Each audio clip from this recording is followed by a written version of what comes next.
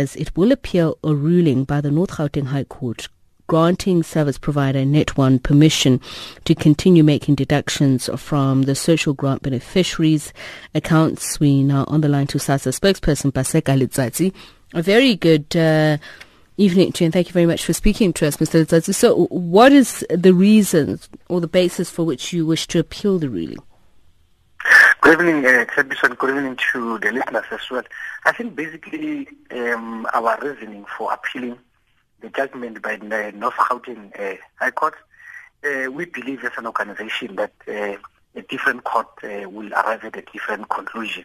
Because remember, our intention on this matter was to make sure that we defend the beneficiaries, the most vulnerable section of our society. Remember, if our beneficiaries cannot speak for themselves, we as an organization, as SASSA, we have to make sure that we defend them and we speak on their behalf. And I would like to play devil's advocate here and say, but this has been going on under your watch. Isn't this too little too late from your end? Not necessarily. Remember, you need to follow certain processes to make sure that at the end of the day, you are not accused of doing illegal things. So it has been a process, it has been a long process which was meant to make sure that there are regulations set in place to make sure that beneficiaries get what is due to them and nothing is deducted from their grants. However, the decision by the North Gauteng High Court did not rule in our favor. And as an organization, we are convinced that we did not sit down and watch while this particular activity was taking place. We take it very seriously. However, we were very much cautious as an organization to make sure that whatever that we do, we don't get accused that we are breaking the law. Hence, we had to follow all proper and necessary processes to make sure that we arrive where we are today. So having said that, at which point did you, alert the Department of Social Development that what you consider to be illegal or, negatively prejudiced social grant beneficiaries is taking place?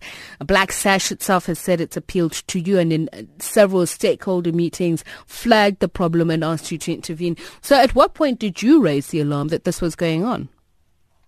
We did, so that is why I think the department started the process of ensuring that there are regulations in place to make sure that this particular practice does not continue unchallenged. However, unfortunately, when the process of consultation and passing the regulation was done, and then therefore there was a challenge that these particular regulations are not in line with the law. Remember, so we operate within the banking sector, and once you operate within the national payment system, you need to play by the rules.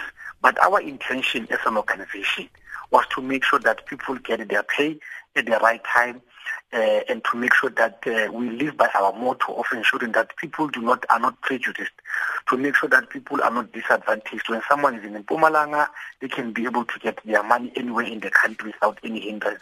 And we had to follow a particular process. We know that people have been up in arms. That is why earlier on, so I said, unfortunately, we had to take these particular steps. We know that it was a snail pace, and we accept that. However, we needed to make sure that each and every step or each and every decision that we are taking is within the law.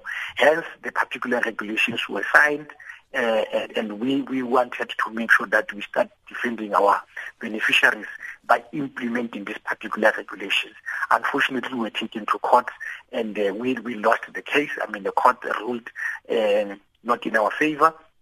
But as an organization, we are convinced, as we are, that a different court can arrive at a different conclusion. All right. Thank you very much, Paseka Letsatsi, SASSA